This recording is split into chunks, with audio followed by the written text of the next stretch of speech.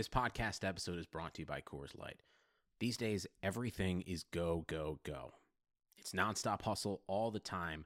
Work, friends, family expect you to be on 24/7. Well, sometimes you just need to reach for a Coors Light because it's made to chill. Coors Light is cold lagered, cold filtered, and cold packaged. It's as crisp and refreshing as the Colorado Rockies. It is literally made to chill. Coors Light is the one I choose when I need to unwind. So when you want to hit reset, reach for the beer that's made to chill. Get Coors Light in the new look delivered straight to your door with Drizzly or Instacart. Celebrate responsibly. Coors Brewing Company, Golden, Colorado. Baker Mayfield, undraftable, off my board. The Cleveland Browns select Baker Mayfield. What a beautiful throw by the Baker! Big Tom! Hasta la vista, baby! Touchdown!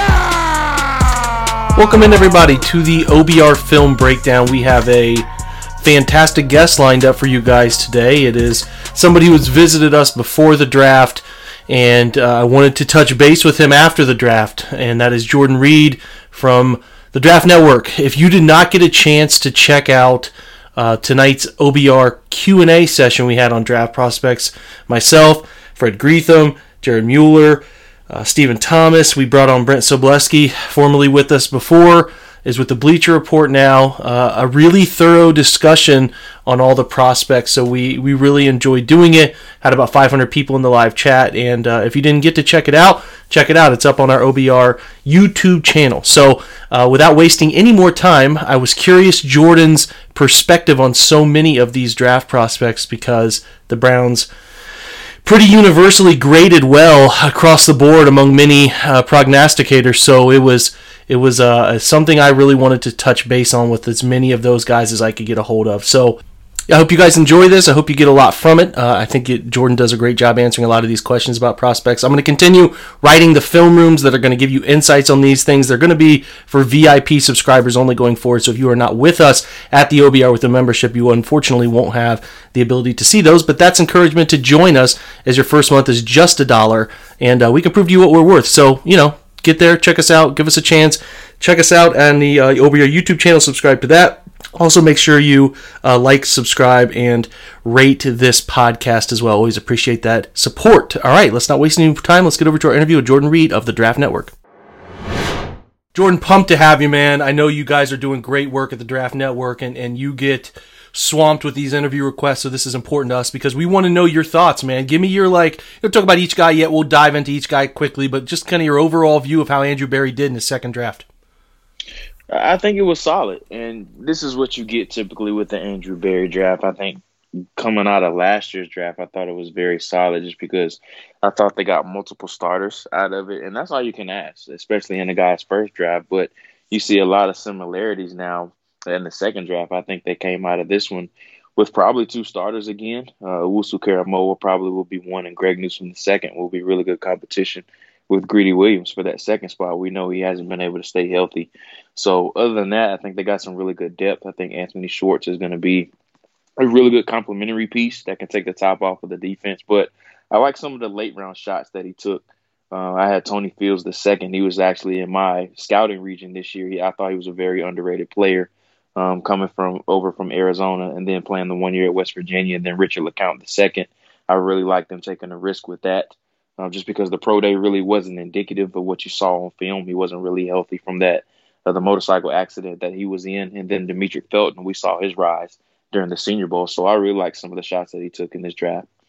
Well, let's dig in player to player. I want to talk maybe one key question on each of these prospects, because those who listen to this and have listened to what we do at the OBR, we've been pretty in-depth on these guys. So I think with each of them, there's a key question. We'll start with Greg Newsome. Pretty heavy zone usage guy, pretty similar body type to Denzel too.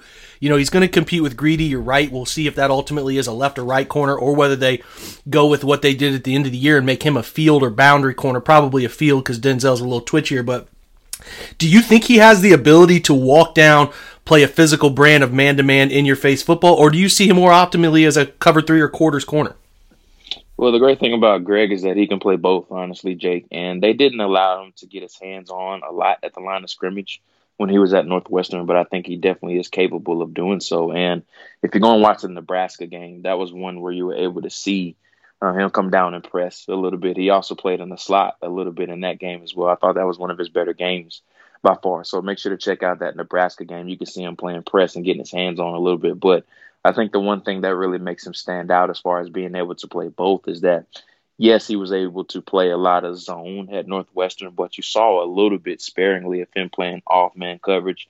They did let him play press from time to time, but that experience is really going to help him on the next level as well. So I think he's capable of doing both, honestly. That's what we want to hear, because we want to see them diversify coverages next year and finding a guy opposite. We like Terrence Mitchell a good amount. He did a nice job, but not the level of talent you're hoping to find. So Greg Newsome, an immediate upgrade, even if it's Greedy too, guys that are upgraded if Greedy can stay healthy. Talk about JOK with me real quick. Listen, Kevin Stefanski talked about this preseason last year. People liked it a lot. It's not a crazy thought. It's the heavy personnel packages keep defenses out of these crazy nickel dime quarter looks, and that eliminates those exotic pressures that confuse A, your quarterback, and B, your protection schemes. So is JOK, in your opinion, I studied him, I wrote him up, I did a lot of dive into kind of how he plays, but I'm curious your angle here of, is he a guy you think is a will linebacker in rundown situations and you don't have to sub that guy off the field? You can kind of bump him out, have him be your overhang big nickel type, and still feel comfortable putting him in space, because he played a lot of slot snaps, as we both know, but he didn't play a ton of box snaps. Are you comfortable with him in the box? You feel like he can be an early down guy in the NFL? So I think he's one of those guys you really have to keep him on the perimeter. So he likes to, I would say, really roam free. You don't really want him in the box just because he's not really good with what I like to call detaching from guys with those climbing offensive linemen coming into his space. He's just not a box guy. That's not really his strength. You want him playing free. You want him roaming on the edge and what I like to call that rover / strong safety guy. So he's kind of like, if you play a 4-2-5 defense, he's that overhang to the field that you want to bring on blitzes, that you want him in the slot against tight ends and then these short and shifty wide receivers. He's shown to be able to keep up with those guys. But I really like this spot for him just because defensive end was a huge question mark for the Browns. Even after signing Clowney, there just wasn't a whole lot of depth for them. But the great thing about JOK is that you can blitz him off of the edge and you can slide Miles or Jadeveon Clowney inside now to that 3 technique spot. And we know they are a little bit soft up the middle. They did draft Tommy Togiai, and then they brought in some other guys as well, even after releasing Sheldon. So maybe we see that NASCAR package on third down of where they slide Miles or Jadeveon inside, and then you bring JOK off of the edge. Yeah, for sure. I thought, studying the tape, I was actually impressed with some of JOK's hand moves at the point of contact off the edge. Saw a little push-pull, saw a little club swipe. I was like, okay, if this guy was an edge, I'd be perked up. So I'm with you. I think bringing him off the edge occasionally to keep him on the perimeter is a smart move. Let's move on now. Anthony Schwartz. Listen, it's no secret, man. The guy's speed, and that's what he's known for. Is he more than that ever to you? There's nothing wrong with this type of player. If you can find a role for this guy, 10 to 15 snaps a game, a la maybe a worse version of Brashad. I don't know, I'm calling him a worse version of Brashad Perriman, but a guy who, like Brashad, has made his mark in the NFL, beating people deep. That's no secret. Is he that ceiling player who eventually he is a guy you trust to run deep routes, track the football, and bring in 15 deep throws a year, whether that's a corner, post, go, whatever you want to call it? Or is he more than that eventually, a guy who can win some intermediate routes or run a shallow drag and kind of turn it into a 15, 20-yard gain? Or, I'm just kind of curious, do you think there's more to his game, or is he just going to kind of be a gadget player? And that's okay, right? Gadget players are nice in the league, so is he more than that, or is that kind of his ceiling to you? Yeah, I think he's probably just going to be a deep guy for right now just because the Browns don't really have that on their roster. I think they already have those other roles satisfied. They have Jarvis to really take care of the underneath areas. We'll see what Odell does when he comes back. But we know when Odell's at his best, he can attack all 3 levels of the football field. So all they really need Schwartz to do is really just open things up underneath for them. But the great thing about Schwartz is that he's going to help out your run game a lot as well. And what I mean by that is you have to respect his speed over the top, just because we're talking about a receiver that has world-class speed, a 4.25 guy, and you cannot pack the box when you have a guy over the top like that. We know Baker. I wouldn't say he's hesitant to go down the field. I don't really know the splits or anything like that, so I can't really speak on that. But we know that Baker does have the arm strength, and he is capable to go deep when he does take his shots. And with a guy like Anthony Schwartz, we know that teams are going to try to pack the box, maybe have 7-8 guys in there. So when you have Nick Chubb and guys like Kareem Hunt as well, you're really worried about that run game. But when you put a guy like Anthony Schwartz to the field and you want to run those deep posts or those deep goals, you have to respect that as a defense. Yeah, it's particularly interesting for him. You know how many ways they can find the thing that I was caught off guard by. And I didn't even think about it. I cover this team all the time. I didn't think about it. It's the only offensive addition they've had all offseason. They didn't bring in a single free agent on that side of the football until they drafted Demetric Felton later on. That was it. I mean, James Hudson too, but like that's the first pick they've made to improve their offense. So they saw the need. Baker did lead the league in deep ball accuracy last year, but I thought they played in a situation where they didn't give him enough opportunity, especially because the field got so condensed with guys who just can't win over the top. Love Rashard Higgins, love Jarvis Landry, but you aren't putting them out in front of your team as the leading sprinter. So, you know, you got to find ways to separate deep down the field, and I think you'd stretch a defense out. And I called it like they were playing in the red zone a lot of the season because teams were so congested. So that level of the field has to be found somehow, and the 53 and a third across has to be utilized too, so he can do some of those things. James Hudson, violent hands, man. He makes a lot of pressure. When he hits the peak of his drop, I really like the way he can effectively punch, and he's got athleticism too. What do you like about him, and do you ultimately see him inside or out? I think he's a tackle on the next level. Really interesting story. Actually started at Michigan as a defensive lineman, so I think that's where a lot of that hand power and that hand usage comes from. Only was a 1-year starter at Cincinnati. Had a little bit of a weird feud going back and forth between Jim Harbaugh and Luke Fickell when he first transferred.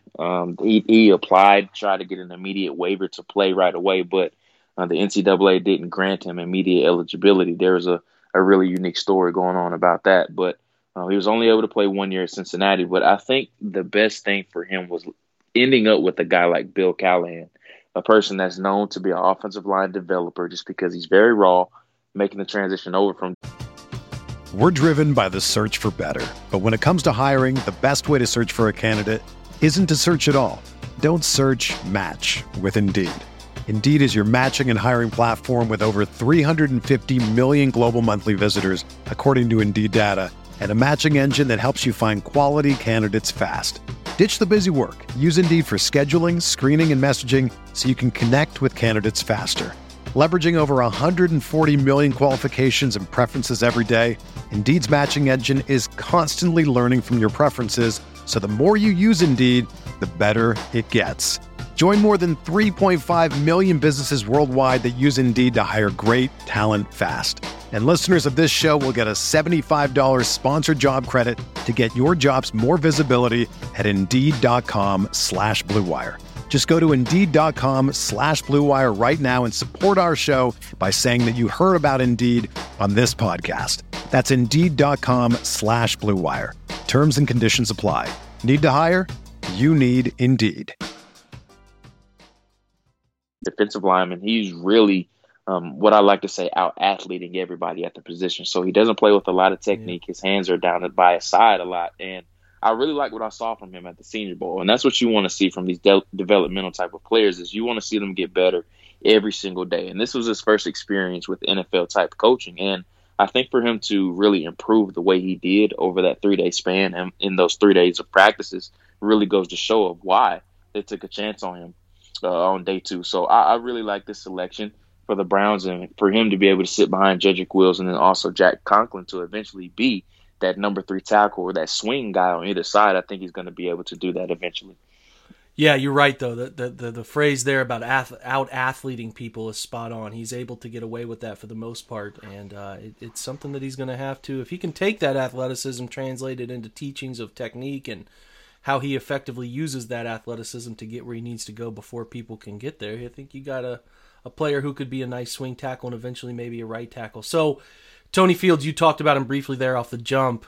He's a little... I think he's more box linebacker than people want to say. I think people have tried to say he was ultimately going to be the player they wanted to pick in that similar, not the same player, but in a similar fashion to JOK. They saw him as if they got Tony Fields later, they would be okay with that to an extent instead of getting JOK. Then they got JOK, and then they were like, we still really like this guy. So do you see him as an in-the-box player, or do you see him as a guy similar to JOK where he has to be an overhang type?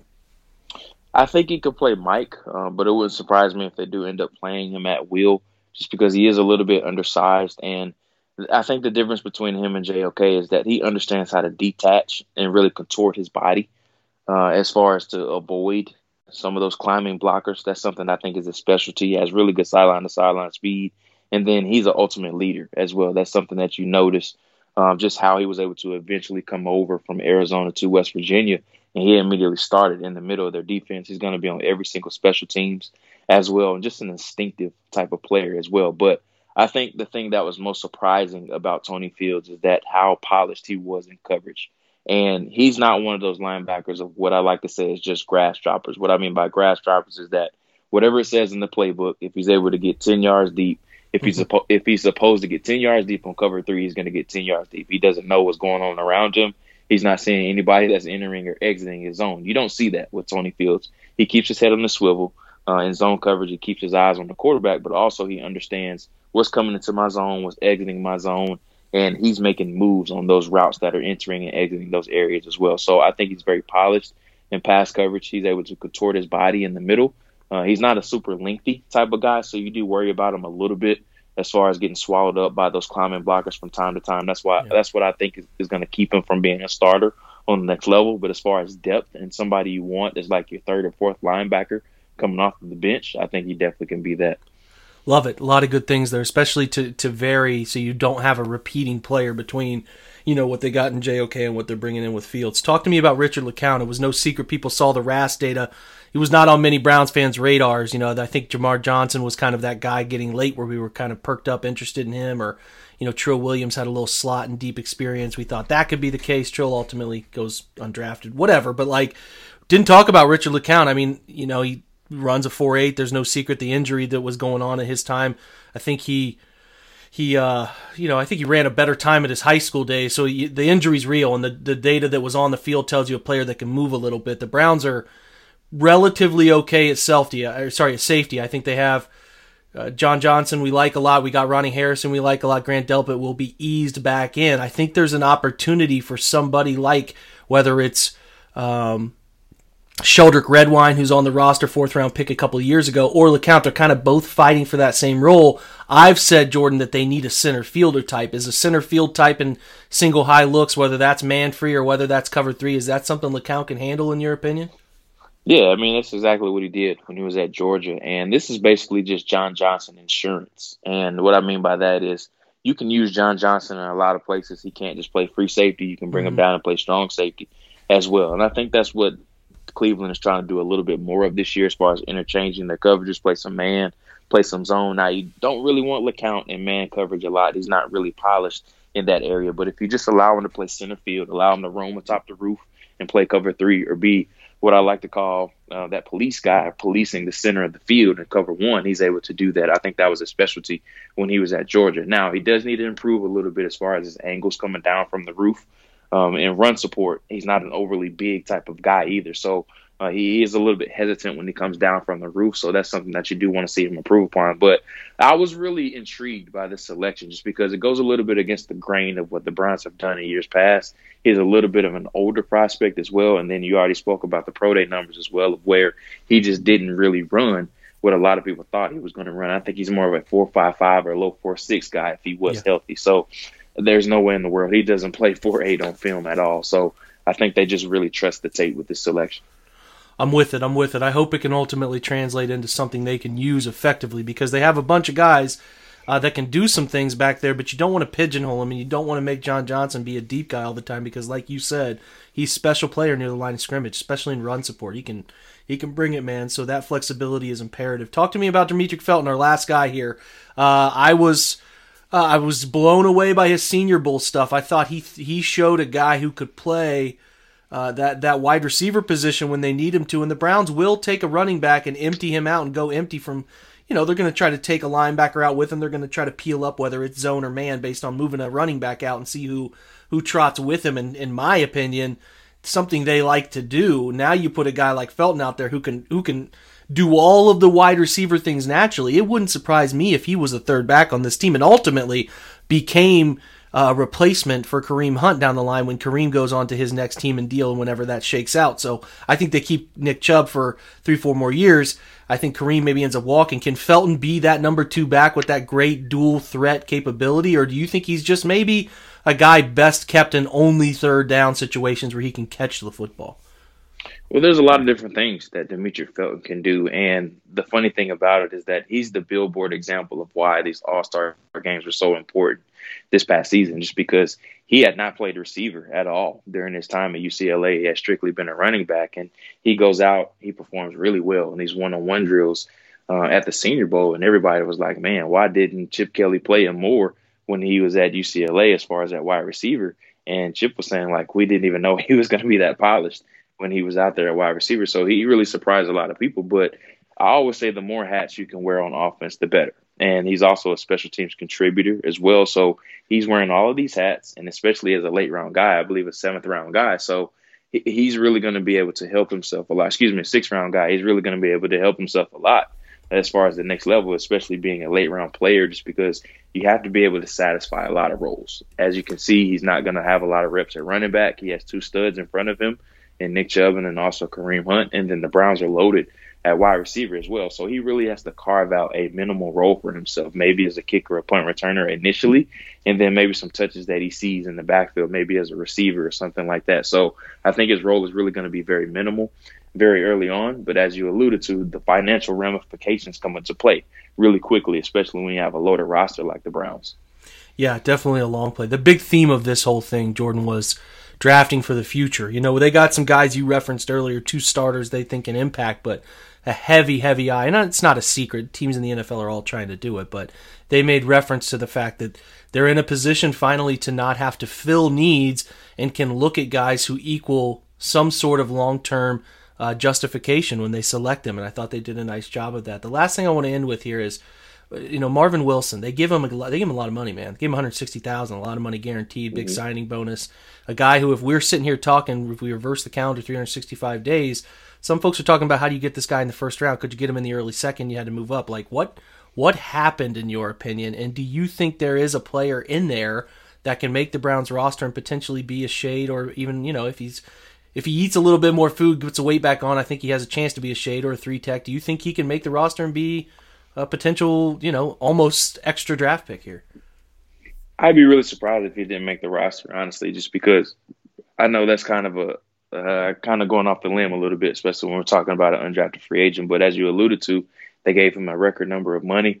I think he got the highest signing bonus of any undrafted free agent, if I'm not mistaken. But the great thing about undrafted free agency for some of these prospects is that you can choose where you want to go. And I think it was his agent, Nicole Lynn, came out and said that they were hoping that he didn't get drafted just because they thought the Browns were a perfect landing spot. And then he signed for more money than some of these other players are going to get that were drafted in the 6th or 7th round. But as we talked about earlier, the Browns really need help up the middle of their defense. And this was a guy that opted out of the season initially. And then I think he opted out after like the 4th or the 5th game of the season, if I'm not mistaken. So the Browns have a huge hole at one technique now with Sheldon Richardson now out of the picture. So I think if Marvin can show what he showed during his sophomore season, that's really where he was able to explode into the scene. And then he just did not look like the same guy as junior and senior year. Some people thought he was going to come out actually after his junior year. And we were talking about a player that probably was going to be maybe even a first-round prospect at some point. So we know the talent is there. It's just a matter of them trying to get it back out of him. I really don't know what happened with him, honestly. It's just like it kind of flamed out. He just didn't play with that same passion. You saw some flashes of it at the Senior Bowl, but he just didn't look like that guy we saw during his sophomore and his junior season. So maybe now, him going undrafted, maybe that will light a fire in him a little bit, and we'll maybe be able to see that guy that we saw during his earlier years at Florida State. Yeah, a guy who kind of similar to what I talked about with JOK, where a guy slides and you end up trading up, taking advantage of going after him. He thinks to himself, nobody believes in me. This team, though, traded up to come get me. They really liked me. That means something to me. I want to prove that all these teams made a mistake. And the same with Marvin. Could think the same thing. The Browns were willing to put money that they've never put. The league doesn't put on UDFAs because they believe in me. Let me do right by them. So I kind of like that angle and hope it pans out. This has been fantastic insight from Jordan. He's at Jordan_Reid on Twitter. he's a rising star, man, and he's already a star. I mean, he's going to keep growing, and you need to make sure you're following him for draft content. And he has his own podcast, which is fantastic, the Reid Option Podcast. You need to check that out, too. So, Jordan, good friend of the show, man. I appreciate you taking a little bit of time for us. Absolutely. Thanks as always, Jake. It's always a pleasure. That's a wrap. You guys will notice that I a little bit unusually did not have this one on a live stream as we did the Q&A session last night. So a little reminder to go check out that Q&A session if you can. I think it's really insightful, and you get a lot of different perspectives on the Browns draft and some of the theories going into the season, how they're going to use defensive personnel, some of their offensive line adjustments that are possible with the drafting of James Hudson, and just a myriad of viewpoints. And I think that can be sometimes really vital because we can teach each other something. So I hope you get a chance to check that out. Hopefully you enjoyed this pod as well. Like I said, if you could review this pod, give us a subscription and a quality rating, we would appreciate that very much. I will be back on the live stream tomorrow night as usual. We'll continue analyzing these prospects. Hopefully get up James Hudson's film room at some point tomorrow. We'll see where life takes me. It's been a long weekend. So, thanks for checking us out. Thanks for joining us. And as usual, and until we talk next time, go Browns.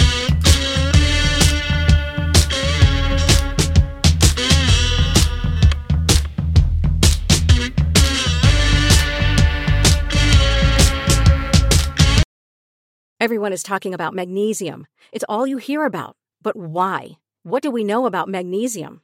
Well, magnesium is the number one mineral that 75% of Americans are deficient in. If you are a woman over 35, magnesium will help you rediscover balance, energy, and vitality. Magnesium supports more than 300 enzymatic reactions in your body, including those involved in hormonal balance. From functional medicine doctors to mental well-being and female hormone experts, we all know that magnesium is the one mineral to improve all aspects of well-being and health. But which one? Magnesium Breakthrough from Bioptimizers, the trusted choice recommended by leading experts with 7 best-absorbed forms of magnesium to ensure your body receives the support it needs for overall well-being. Go to bioptimizers.com/balance today and use code BALANCE10 for 10% off. Support your journey to wellness at bioptimizers.com/balance. Magnesium Breakthrough from Bioptimizers, your foundation to optimal health and vitality.